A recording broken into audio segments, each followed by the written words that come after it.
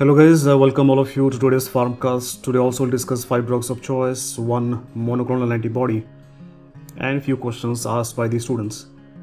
So let us straight away begin with the first disorder for today. Guys, it is, as you know, we are cruising through the alphabet N. And yesterday we ended with narcoanalysis, right? So that is the drug of choice for narcoanalysis I told you is thiopental sodium. Why I'm discussing what I discussed yesterday, so that you do not get confused with the first disorder for today, and that is narcolepsy, right? So many students, they get confused between narcoanalysis and narcolepsy.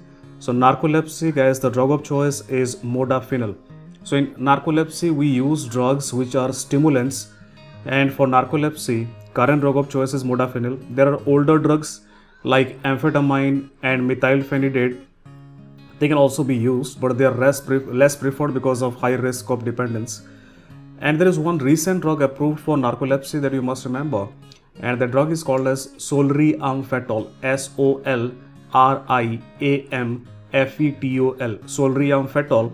And it's a novel class of drug called as DNRI, dopamine norepinephrine reuptake inhibitor, right? So you might have heard about SSRI, SNRI, right? So this is DNRI, solriamfetol, that is important for your INICET exam. They can ask you, right? Moving on to next disorder, guys, reversal of NDMR. So if a patient is on a non-depolarizing muscle relaxant, to reverse it, which is the drug of choice? It has been asked a lot of time, and your answer is neostigmine. So neostigmine is the drug of choice for NDMR reversal. But many a time students, they ask me, sir, why don't we use neostigmine for reversal of a depolarizing muscle relaxant, that is succinylcholine? Guys, because neostigmine will not reverse the effect of succinylcholine, rather it will worsen it.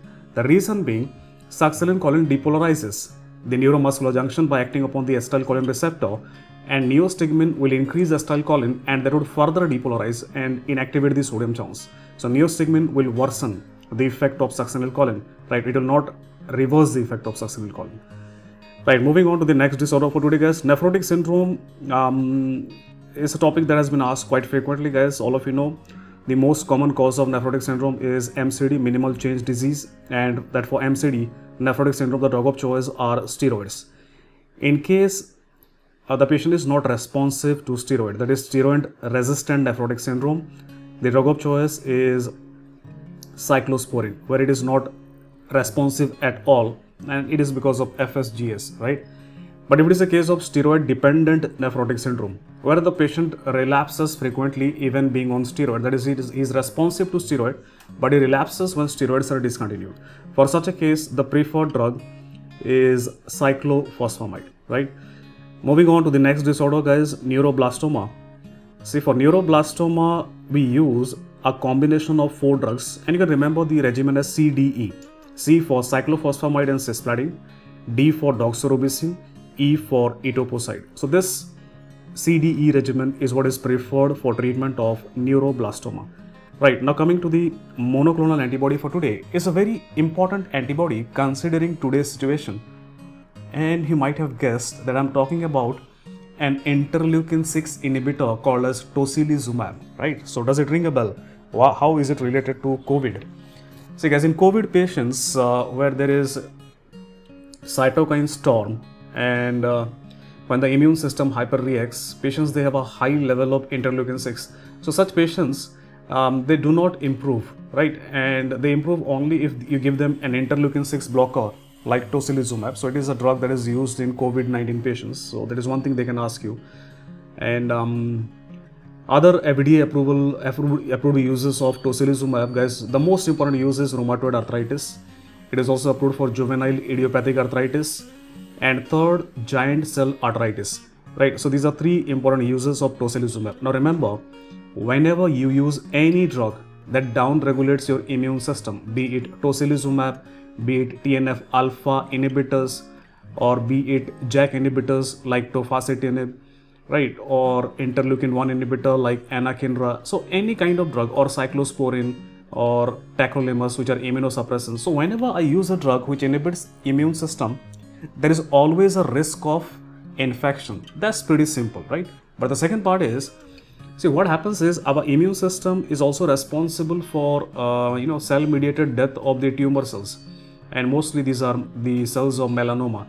So what happens is when immunosuppressants are given, there is a high risk of melanoma in these patients, and for that reason, usually we never combine these biological agents with one another. Like TNF alpha inhibitor, like infliximab, should never be combined with tocilizumab and so on, because there would be severe immunosuppression. That's one thing.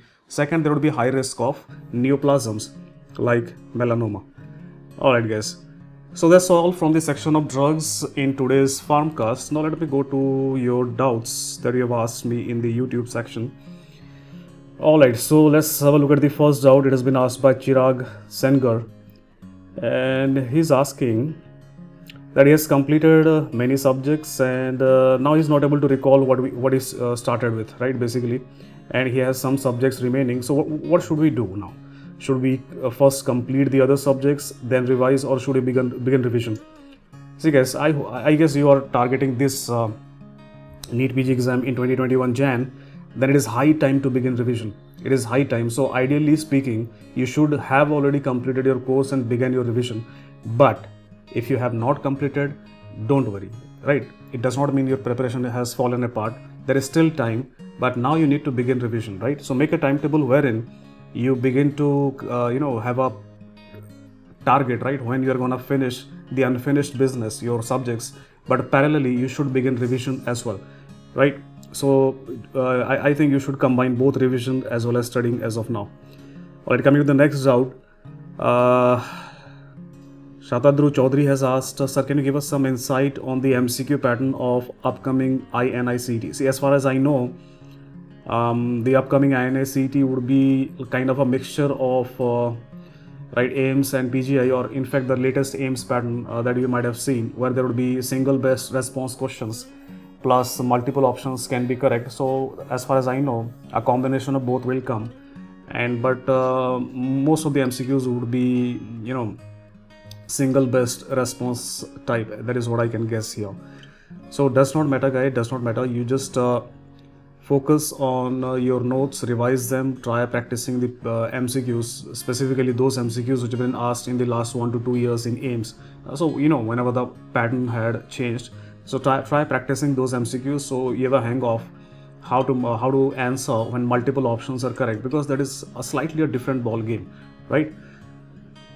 Alright guys, Kishore Avasthi has asked, sir, I'm a 4th year student and how to make proper long lasting notes. Are Kaplan and FA notes helpful for exams? See, Kaplan notes will not be helpful for our exams at all, because they are too consolidated. And if you have seen the Kaplan notes, they are not of much use until and unless you combine them with the Kaplan videos, right? And those Kaplan notes are too less for our exams, which are in more detail. Our exams are in more detail, they ask you more detail, so they will not be much helpful. Though nevertheless, you can do practice USMLE type questions. That is going to help you in your next exam, which are more clinically oriented, right?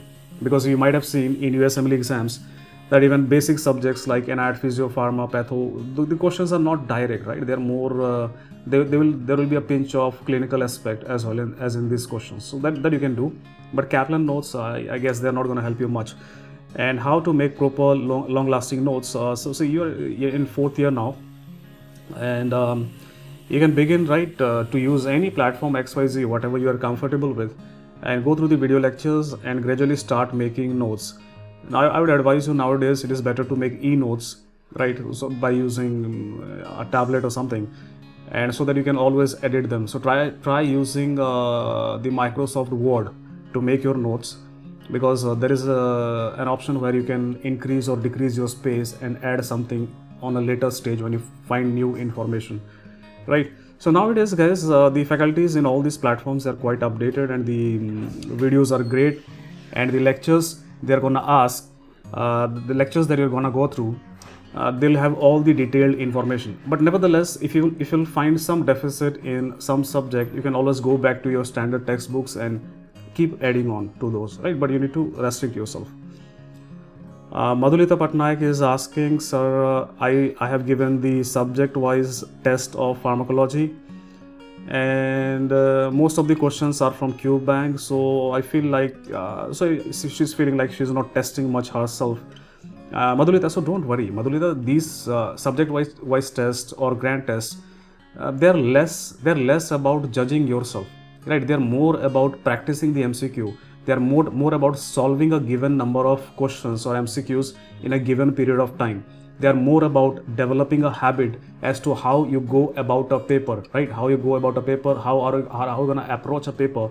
So first you'll solve those questions which you're 100% sure about. Then how you'll go about the other questions, how you'll rule out the option. So it is more about those things. The last thing that I look at in a grant test or a subject-wise test is how much I am getting, what are the numbers I'm getting, right? If I'm getting less number, then also it's nothing to worry about. If I'm getting very high scores, that also does not mean that I'm going to be a topper in the NEET exam. It does not mean at all, guys. So here, giving subject-wise tests and grant tests is just a way to consolidate your knowledge, because you might have seen when you study something, right, and you do an MCQ, by applying your knowledge, that particular point which you'll apply, that will remain for you forever, for a very long period of time. So that is another benefit of doing MCQs. So look at it from that point of view. All right, so next doubt is asked by Venkatesh Prabhu Rajaram. All right, so Prabhu is asking, sir, my internship starts next Jan, and until this December I'm planning to study full time. What subjects should I include in full time preparation? What subjects are the best for studying little every day during internship? All right, guys, Prabhu, what I'll tell you is there are 19 subjects, right? And there might be 4 to 5 subjects out of those which you are weakest in. Those subjects which you never wanted that they existed in this world, and those subjects which you have palpitation once you look at the textbooks of these subjects, right? Or you even think about studying those subjects. So choose those 4 to 5 subjects. It can be medicine, it can be anything. It can be medicine, pharma, surgery, whatever it is, right? So in these full-time preparation, when you have full-time, try to master those weaker subjects. Do away with them. So what happens is when you have those subjects left which you are stronger in, then you can do part-time study during your internship and go for the final kill in the next exam. Now, I think if you go this way, it would be much more productive, right? And if you say that my 19 subjects are all perfect, then I would advise go for the most volatile subjects, pharma, micro, biochemistry. You should be thorough with these 3 subjects in full time, right? Because these are most volatile subjects and these are difficult to remember, right? So, and then you can go with, if you want one more subject, I think you should go for medicine, because medicine nowadays, a lot of questions will be asked from the clinical point of view. So medicine would be your, anchor in the 19 subjects. Alright guys, coming to the last doubt for today. Is by Hari Chidambaram has asked, sir, I'm doing my first revision and not able to complete 60 to 75%. I'm able to complete 60 to 75% of my daily target. And do I need to improve it or just continue the same? Please give your opinion. See, Hari, what happens is, if you're living 20 to 30% every day and you are taking it over and over and over and over, so at last what would happen is your exam would be at your doorstep and you would not be able to complete at least 20 to 30% of your entire course, not revising. So that would be detrimental. So what you need to do is, I guess you are in the beginning of your preparation. So when you are in the beginning of your preparation, for first few days or weeks, like 10 to 15 days, you might not reach your target. So you need to sit back and analyze what is that is not allowing you to finish your target. Is it that you are setting yourself unrealistic goals, or what is it? So you need to get rid of that. You need to analyze the situation and find a way out so that you can complete your revision on the day, right? On the day which you have thought of. And this is the reason why precisely I say never count the 7 to 8 days in the month of Jan, right? 2021. Don't count that. Those days should not exist for you. Those days you should use as a cushion. So whenever you are not able to complete on time, you know that there is some day I can borrow. And if you are too perfect, you complete your revision on the last bang on of December, then on the new year, 1st of Jan, for the first 6-7 days, what you can do is again try to briefly revise. So that is the benefit you are gonna get if you keep those last 7 to 8 days as buffer zone. Let it work as your buffer zone. Alright guys, so that's all for today. And if you have any doubts, queries related to your preparation, you can always let me know in the comment box, and I'll always try to incorporate them in the upcoming Farmcasts. So take care, bye bye. This is Dr. Ranjan with you.